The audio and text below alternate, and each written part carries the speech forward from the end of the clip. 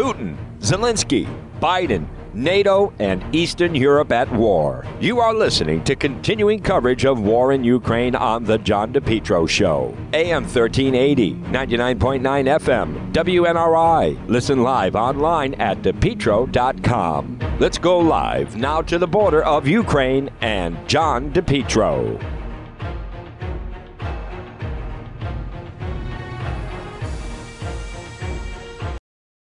A problem with your heating system?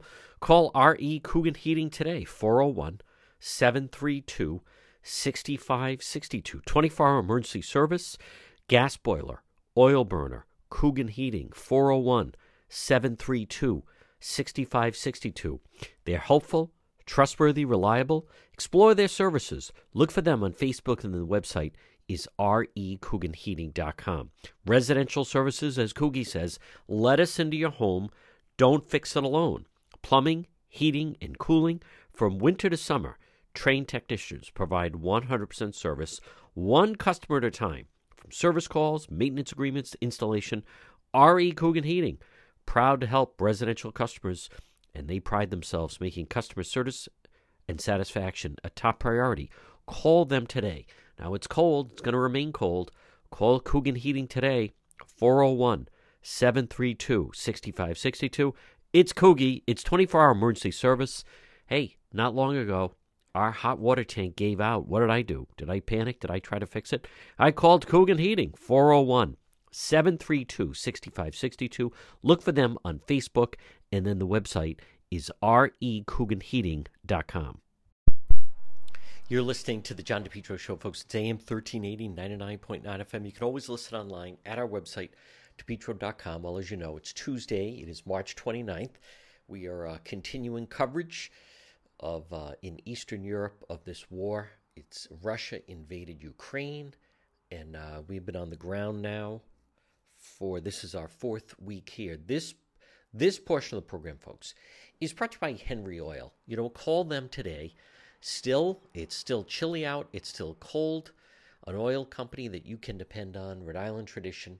Since 1947, it's Henry Oil. Reliable, affordable fuel oil delivery for you, whether it's residential or commercial. You can depend on Henry Oil. Give them a call today, 401-521-0200, 401-521-0200. Reliable, affordable fuel oil delivery. It's Henry Oil. Well, folks, again, as much as I am overseas, and we've been obviously focusing in bringing coverage regarding the war, regarding Ukraine, I'm obviously following events at home, and this FBI probe involving Rhode Island Governor Dan McKee certainly has my attention, and I see that Channel 10, who was trying to get a hold of him on Friday, they were in fact able to catch up with Rhode Island Governor Dan McKee. They were able to catch up with him, I believe, yesterday. And what's interesting to me about this is Governor McKee, he has certain talking points that I would say that he's kind of latched onto. And something that he talks about is this procurement. And he feels, again, I believe this is all his, I think Brian Crandall did a good job on this, simply because you hear where the governor has kind of changed his position regarding this whole contract and the fact that the FBI is now looking into it. And again, I think it's really significant. He's not going to shake this. This is not going to go away anytime soon. I think this spells problems for Governor McKee. It's the beginning of his troubles, not the end of his troubles. There's going to be leaks. There's going to be grand jury. This can go into different areas. He's got some serious problems. So let's listen. He's come up with some talking points. This is the NBC 10 piece regarding Rhode Island Governor Dan McKee, who's now the subject of an FBI investigation. Involvement last week. Brian Crandall is live now in Providence with the follow-up we've been waiting for. Brian? Well, Patrice and Dan, Governor Dan McKee is still defending the contract with the ILO Group to help reopen schools in the wake of COVID last year, a deal that paid the fledgling company with ties to a McKee advisor nearly $2 million. How nervous are you now that the FBI is involved in this investigation? Well, I can't comment on, I don't know what is actually happening. As far as any investigation, we'll continue to work with people and provide them with all the information they ask for. Emails from just over a year ago show an education advisor McKee is close to crafted the scope of the deal with the head of ILO before the contract went out to bid, and that McKee was in the loop. Critics claim ILO got preferential treatment. The FBI doesn't usually go on goose chases. You've said all along that there's nothing here. Do you still maintain that? Well, the decisions we make are in the best interest of the taxpayers. Come on. Whether it's the health, education, the economy, equity, we're in a far better spot this year than last year, and the decisions that we've made have led us to that point, so I'm comfortable with the decisions that we've made. McKee was outright dismissive of criticism 6 months ago. There was no inside track. Oh, my God. What don't people get? The governor saying now there was the potential the contract could even have been given without going out to bid. We brought real good people in to deal with a real a crisis like we've never seen before in the state of Rhode Island. Do you still maintain that there was no inside track? I know I've asked you that before, that there was no inside connection here to get a favorable contract for basically one company. Once it went to procurement, it was out of my hands. Procurement. And then we followed the procedures. Remember, that was about a weekend to be in office. And agreements were being brought in on sole source at that point in time. We thought that was a possibility. Once it went to procurement, it went out of our hands. All right, so the FBI is asking questions. I asked the spokesman for the Rhode Island Department of Education if they've been contacted by the FBI in recent days. I was told it's an ongoing legal matter and investigation, and therefore no further comment. I'm Brian Crandall, NBC 10 News, live in Providence. All right, so here's where, folks, now, first of all, I like how Patrice Wood says, who finally answered to us, and that's because they were dodging Crandall on Friday. Now, with Governor McKee, again, what stands out to me, folks, with this whole thing is, number one, notice he says, they're trying to find what they're supposed to say. We were just a week in office. Well, I don't think that matters. If a crime was committed, and it sure sounds like one was, and I don't think I can tell you the FBI would not be investigating this if they didn't see evidence that a crime was committed. But the allegation to try to say, well, we were just a week in office, that's really not an excuse for breaking the law. It sure sounds like this was a rigged bid. I think Brian Crandall and NBC 10, they were actually somewhat overly gracious and fair to Governor McKee to say that they only got $2 million. The deal was supposed to be over $5 million. So now, for whatever reason, why the governor is now, he's also trying to say, the McKee people now, and his administration under this FBI probe, Governor McKee is also trying to say, well, this didn't even have to go out to bid. We could have just given it out, but it did go out to bid. And it sure seems as though they were walking them through it. There's obviously now, we don't know. I think it's interesting. The governor starts off saying he doesn't know. I don't know what this is about. He actually does know what's about. And we'll provide whatever information the people need. Well, that goes without saying. I mean, now the feds are looking into it, demanding documents. They want to talk to people. I can tell you that this started, keep in mind, this started with the state police and Rhode Island Attorney General Peter Nerona. It's then under the preview now of the U.S. Attorney and the FBI. Now, that tells me, number one, that there's obviously something here. It doesn't look good. It sure sounds like somebody broke the law. He can try to say, we were doing the best thing for the taxpayers. We were brand new in office. This whole business procurement. But this is the ultimate, where there was something that went on here, and there was a lot of money being exchanged. There could be, I'm willing to guess there are some emails that we have not seen or some other communication, just because the media has gotten their hands on some, both Channel 10 and Channel 12. Doesn't mean that that's all the communication. There could certainly be more communication that we just haven't been privy to yet. So, but make no mistake about it. There's nothing good about this. I am telling you, this is going to drag on for quite some time. It's very difficult. So, Governor McKee, how did he seem right there? Well, he's had a couple of days to try to get his talking points down. I don't blame him for seeming defensive. I'm sure he feels in some element, they can't believe this is happening, because all of this all exploded just as he was coming into office. Governor Raimondo left. He was becoming the governor. Things were moving very, very quickly. I don't know how it got to the stage that it did, but now you're going to have, when the FBI starts asking questions, this thing just takes a different turn. And as much as the McKee people would like to steer the conversation into a different area, the fact remains that a sitting governor, Rhode Island Governor Dan McKee, his administration right now is under an FBI probe for how they do business, how they award contracts, specifically this contract. There could be people that are in trouble, and right now it could be everybody's holding firm, but then you have to hire criminal defense attorneys. Then this gets really expensive. Then someone may find that they did in fact break the law, and now they want to help, and maybe they know about something else that went down. So many times, once the FBI, as someone said to me one time, once they open the file, they don't close the file. This isn't the end of the investigation. This is the beginning. They go for everything. They look at everything, and they're in no rush. And as far as the statute of limitations, they have I don't know how long it would be on this type of crime, but I'm willing to bet they have at least 6 years to work on this. So I don't know where this is going to lead, but none of it is good for Governor McKee. I'll tell you who it's good for is right now Secretary of State Nellie Gorbea. I think there's a new poll out that Helena Foulkes, she's still in single digits. I'm not surprised. She hasn't said or done anything that would make her stand out from the pack. Maybe that will change as we start to move closer to primary. Now, keep in mind, it's April, May, June, July, and then early voting starts in August. So it's 5 months away. Very anxious to see when they're going to be first on a stage. Folks, this portion of the John DePetro Show is brought to you by J. Perry Paving. Hey, listen, spring is here.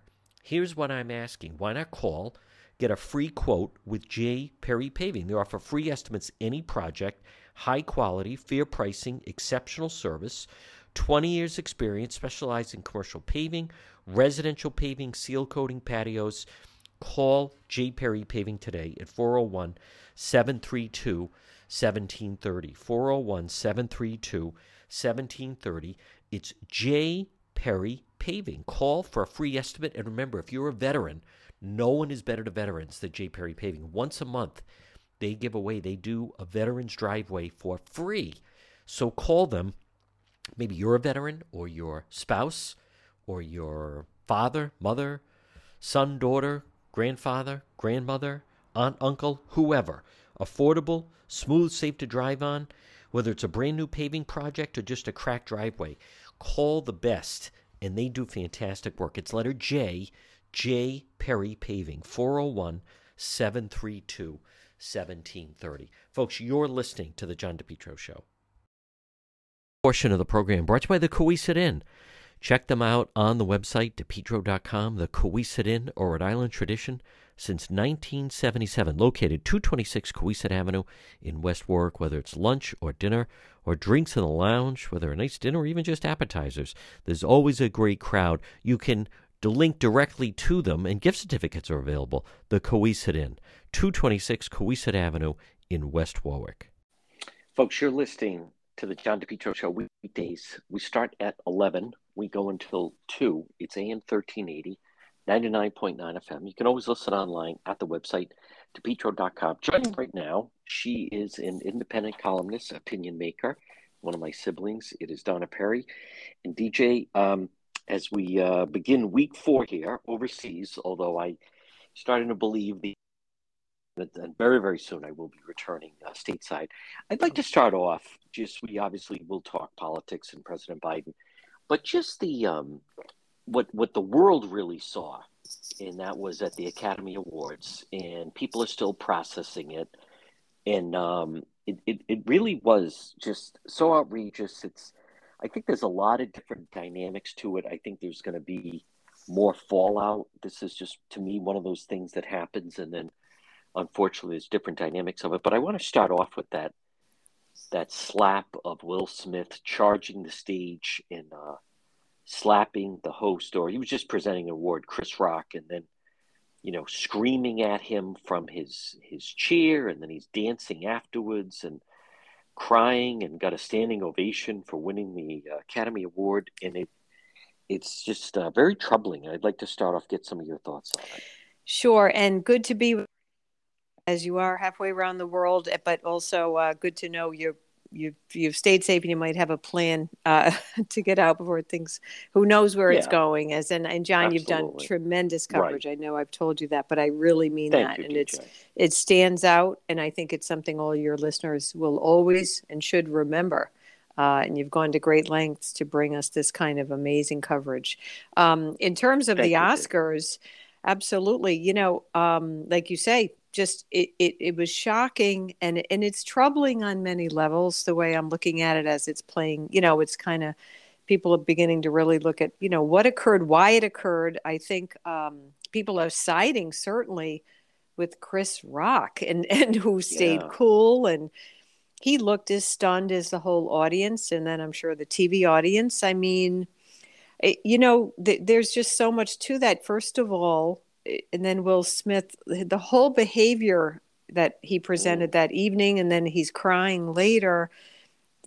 I don't want to get into like what, was he drinking, or, there's like lots of things that could have been going on with what was the matter with him that evening. But I think it really crosses the Oscars, unfortunately, into a category they don't know, no major program like that wants to be in. And that is, John, for all the world to see, it was an assault. He jumps up on the stage.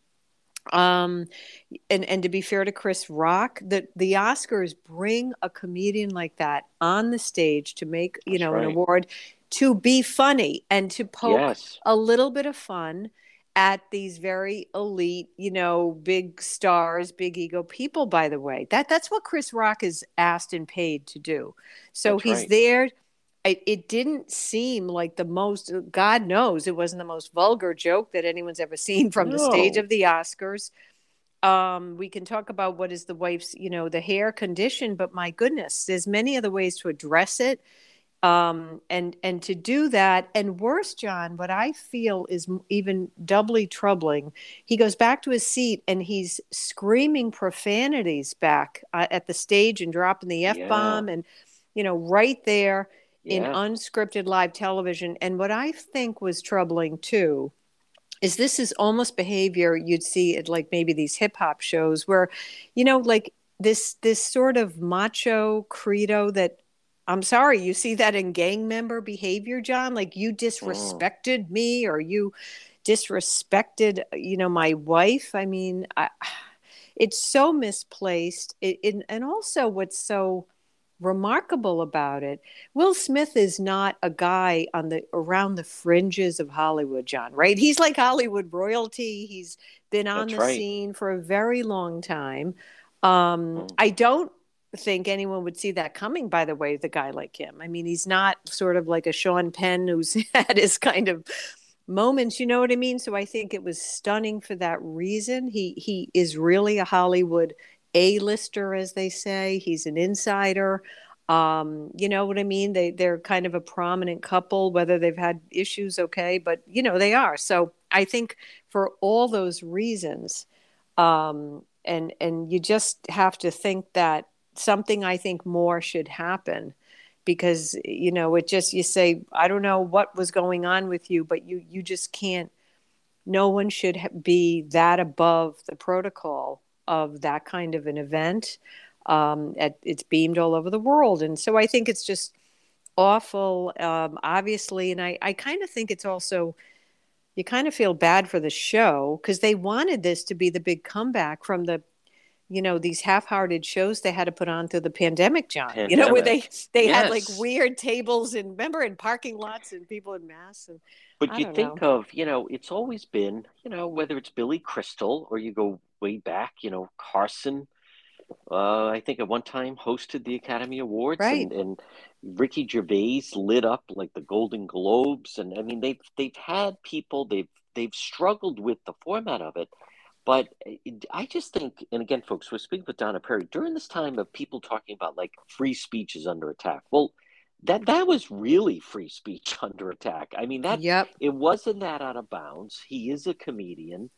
They sat Will Smith and Jada Pinkett Smith up front because he was about to win the Academy Award for Best Actor, of which, Right. you know, you can get into the political correctness, and they want to make sure that all the categories are covered. And in the past, the Academy Awards had problems with hashtag Oscars so white and so forth. But Right. to then sit down and be yelling like that, in the vulgarity, and then they brought him up and he won Best I know. Actor. I mean, it was just bizarre. And I think the afterwards of him dancing with the statue at the Vanity Fair party just showed how, you Yeah. know, I have no idea. He obviously is some kind. I didn't see the film that he won, which he portrays the Williams The sister, father. Yeah. father, and so Right. forth, and trying to tie it into family. Didn't apologize, but there's definitely something off here with Yes. this individual, because he first started to laugh. Then Right. she wasn't laughing at all. And Chris Rock had his arms actually behind his back, like wondering where this is going to go, and Right. maybe it's going to be a light moment. But I think it's a major problem, because I do agree with people, you know, this is a copycat thing. And granted, I don't do, thank God, stand-up, but it's one thing when there's a heckler in a comedy club, and there are Right. people, you know, they actually, they think they're part of the show. They go specifically to heckle the comedian, and there's certain comedians they do to more than others. But with this, you are now inviting. There'll be a copycat. Many comedians kind of DJ engage the audience, like, oh, you know, hello there, you guys married? You're out on a date? Right. Like they talk to Right. them, Sure. and this could easily lead to someone storming onto the stage. I mean, you watch between now and the weekend, someone is gonna charge onto a stage and like hit a comedian. I find it very, very damaging. Well, it is. We're in a very damaging time for Yeah. comedy. And to be fair, you know, comics are under attack. Yes. You know, there have been a lot of guys and women who, you know, they toiled for years in that field, and whether they got to TV shows or, you know, they've been, you know, comedians, but there have been, you know, like you say, John, over the years, half of what, you know, the Oscars, the Academy Award, this is about entertainment. It's often Yeah. about make believe, it's about Right. fiction, but then it's also supposed to be a medium. A film can do some introspection, look at hard things, you know, look at the human frailties, and, you know, I can go on and on. But, and so, like, that's the business you guys are in. So he's a comedian. He is supposed to go out and make a couple of jokes. I guess the whole thing that set it off was he said, oh, you know, you're going to do another G.I. Jane movie. Yeah. Now, to be fair, and I don't follow these people that closely. So I guess she's been very public or uses her Instagram. She does Yes. suffer from that condition, Yes. alopecia. Yeah. It is involuntary. They don't really know what's, you know, and you have massive hair loss. That's very hard for anyone, and certainly for females. And the Massachusetts Congresswoman, you know, she has that. She's going Presley, who initially Presley. put out a tweet saying Yeah. she was glad that he did that, because like it's about time to strike back. There have been mixed messages with Gosh. people. You know, one woman who's so high profile said she thought it was the most beautiful thing, Will Smith defending his wife that way. I completely disagree with I that. disagree. This is, you know, there's a monologue. They go around, they poke fun. That's seemingly part of it.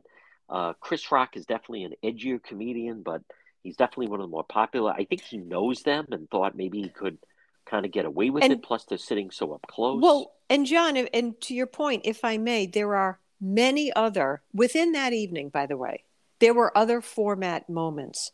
Yes. After the show. We all, you know, these people have huge press moments, right? They go backstage, and then they're all the media is there, and they can say whatever they want. He could, you know, Will Smith could have taken that moment to say, I want to point out, I didn't think it was a funny joke. Now that itself might have been controversial, but it wouldn't have been the moment that we saw.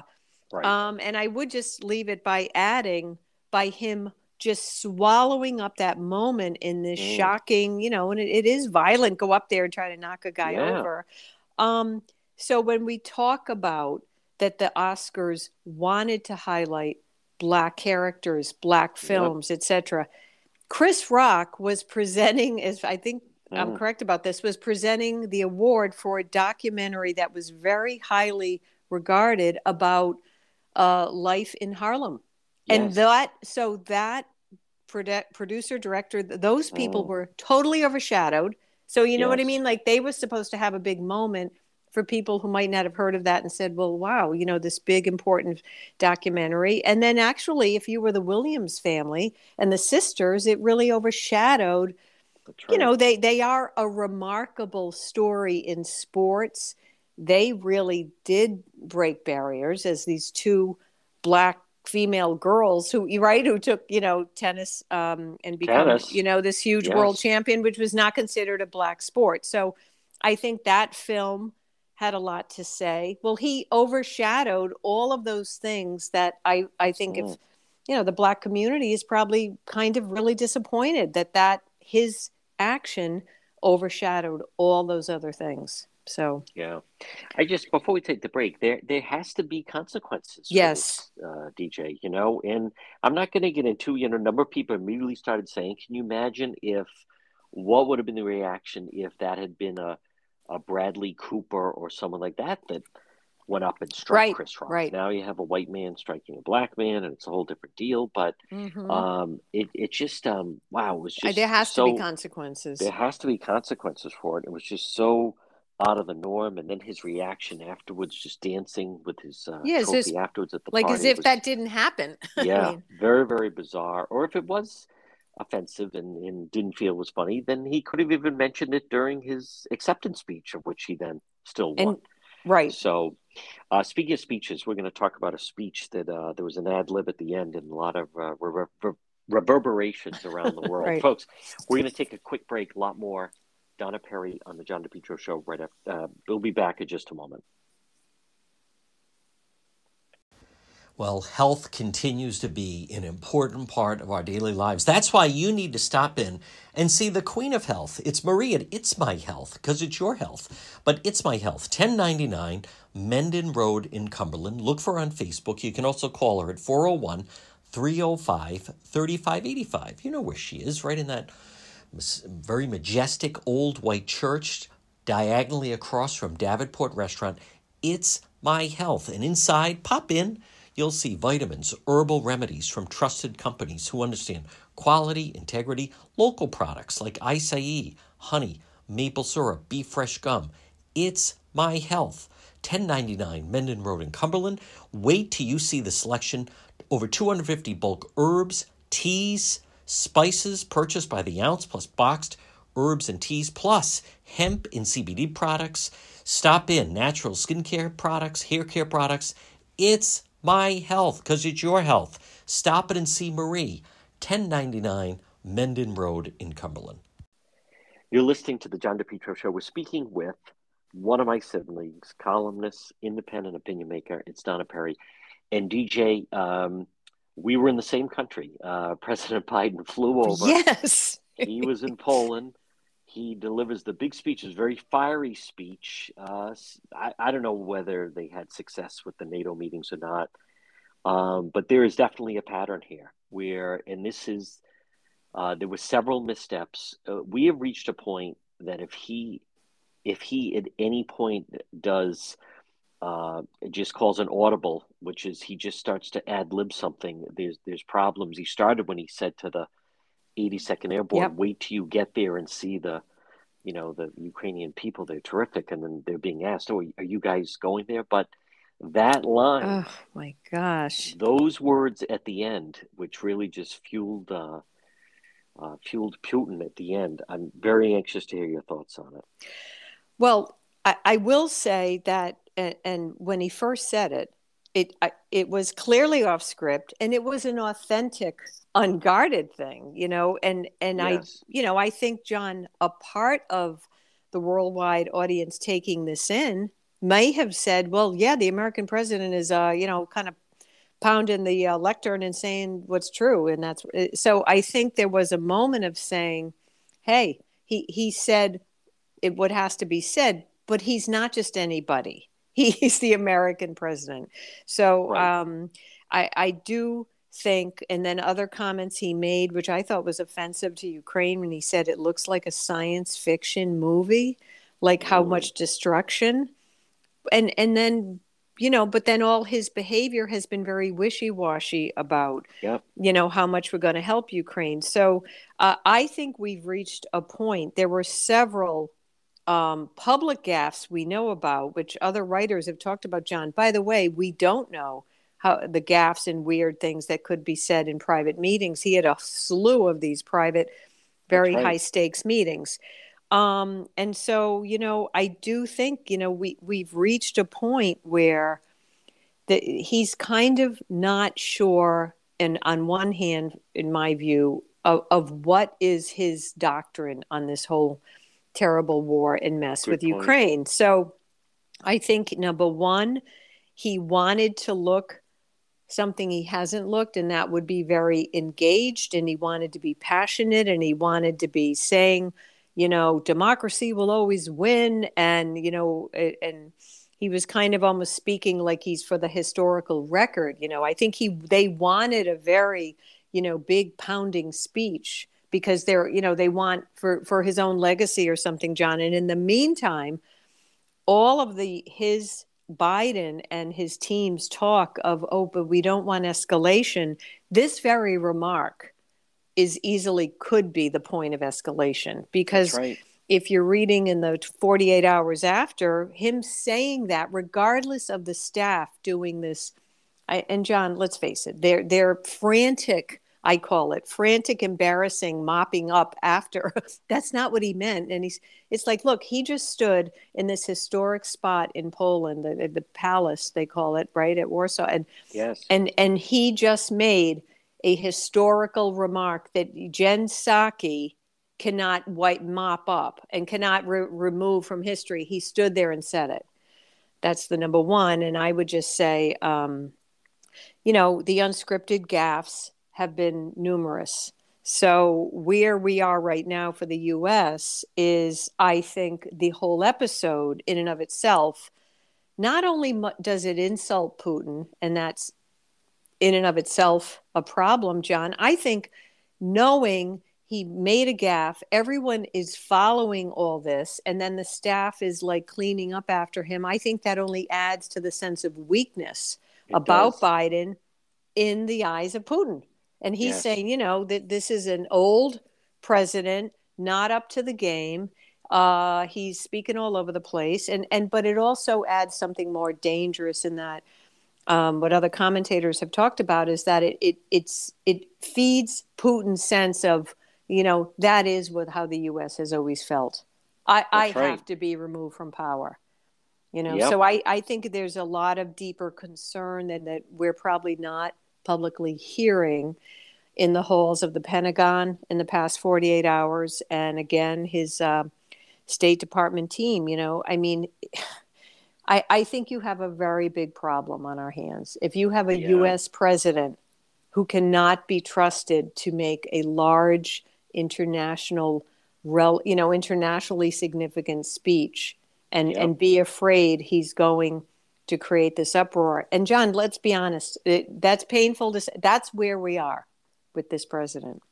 That is where we are. And it's also, and again, folks, we're speaking with Donna Perry, what also completely overshadowed was whatever was said in the speech. I also just wonder if, do they do all of the speech so then at the end he feels like he wants to add his own little, it's like it's all typed out for him. He wants to just put his own little note at the bottom. So that's why that he lives like that. But that does play into the Russian propaganda. The criticism of it came down very, very swiftly. But, let's face it. And I think, and I said to you, the Wall Street Journal had a good editorial.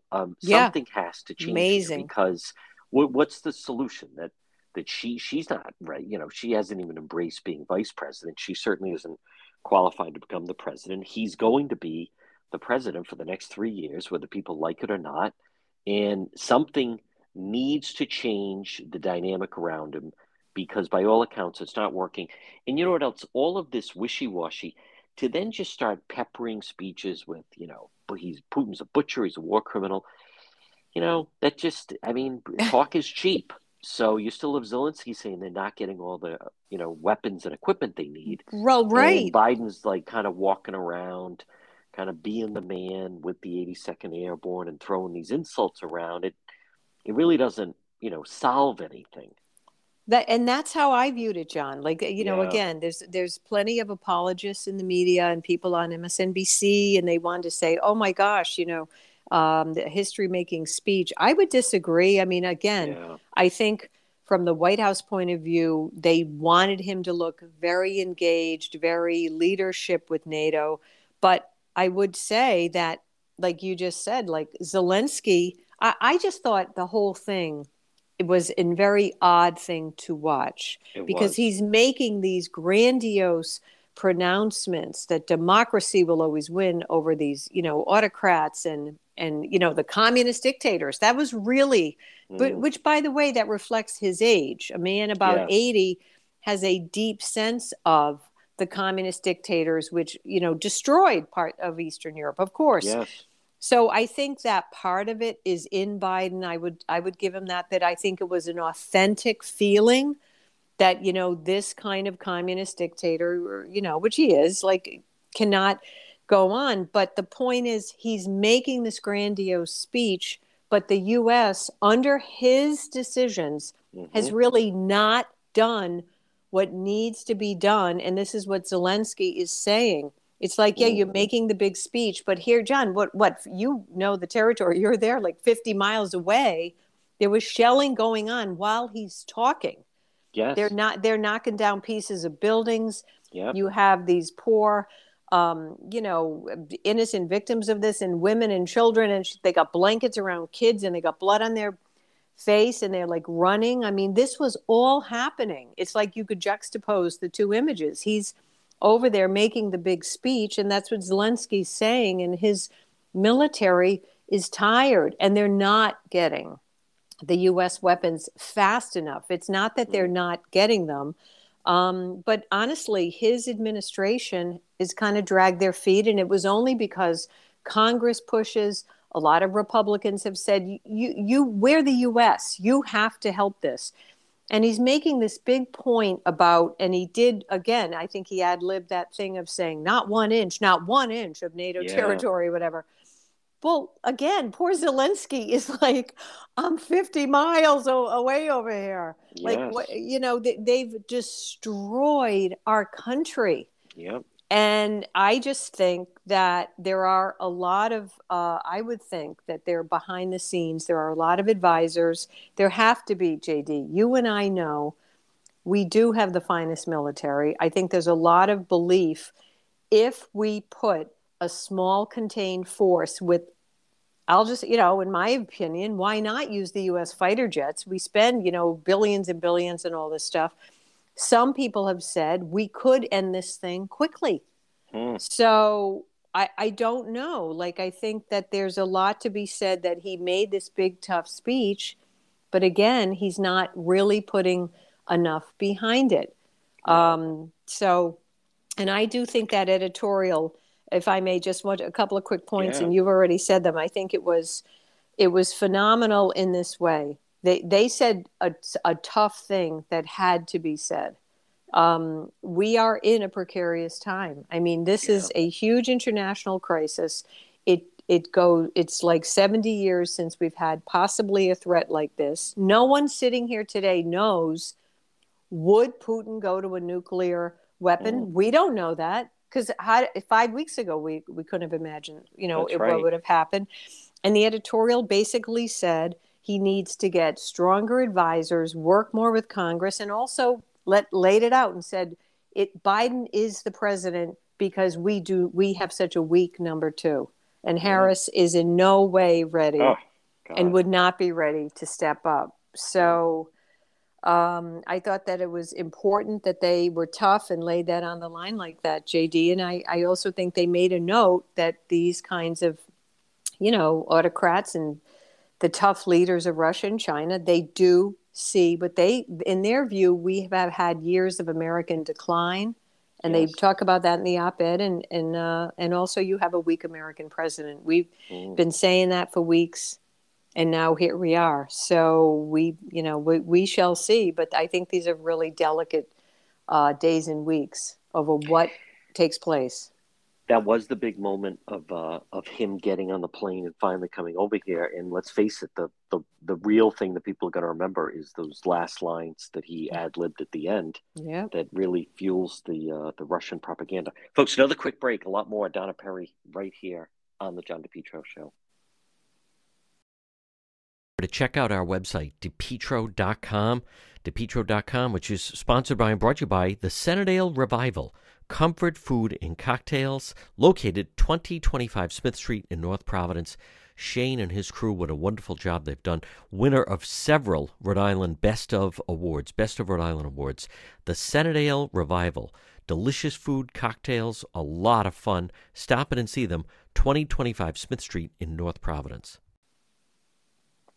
We speak with Donna Perry. And DJ, I'm just curious to hear your thoughts on how the whole Supreme Court nomination process played out. Kind of for some Republicans, certainly a chance to get some face time. In the end, it does seem that they're going to seemingly have the votes, but I'm just curious how you think the whole process played out. Well, as you say, I mean, I think it's becoming a foregone conclusion. I think Judge Jackson, will get the vote to go on. And I think from the GOP position, unfortunately, they raised what a lot of people might think were very valid concerns about some of her rulings as a judge of, at the bench she's on right now, and leniency that has been shown and what they have, done the research, some, difficult cases, a child predator case or child sex offender case and things like that. But what keeps overshadowing this is almost this sense of, she cannot be questioned about maybe some questionable rulings and go into uncomfortable territory because she's a historic pick. And I do think that the tenor of this has been like, how dare you question someone that they've ordained that there has to be a black female on the U.S. Supreme Court, and sort of like, so this should just be ceremonial. That's kind of the approach of a lot of the Democrats. Cory Booker and, being very emotional and some of these other people. My sense is the vote, I believe, is April 4 and that she will make it on. And then, I think both sides a little bit use sort of the material from the hearing to their advantage. I think the Republicans will say, gee, we had a nominee that, has a lot of questionable rulings and but they want to push her on the court. And the Democrats will say, the GOP, there's always shades of racism. And so they wanted to stop a historic nominee, and this will be used in, I would say, in the midterm elections coming up this year to a great degree. Both sides do. So I do think, though, that I believe that there would not be a way to stop the vote and that she will get through that committee and, get the vote. We'll see. It's been a little bit less visible because of the Ukraine thing than the way some of these guys, right? Good point. Yeah. And I get it. As much as the Republicans still want to settle the score with Kavanaugh and everything else, right. It does seem to be a foregone conclusion. Donna Perry, I'm also curious. This has been an interesting time with the new mayor of Boston and Mayor Wu, and almost some things that are certainly out of the ordinary between the protesters. And now it is unusual that the Globe chose to do a story on something that, and admittedly, by writing about it, they kind of fuel the flame on it. But it starts with whether or not she's actually being treated fairly, the protesters in her neighborhood.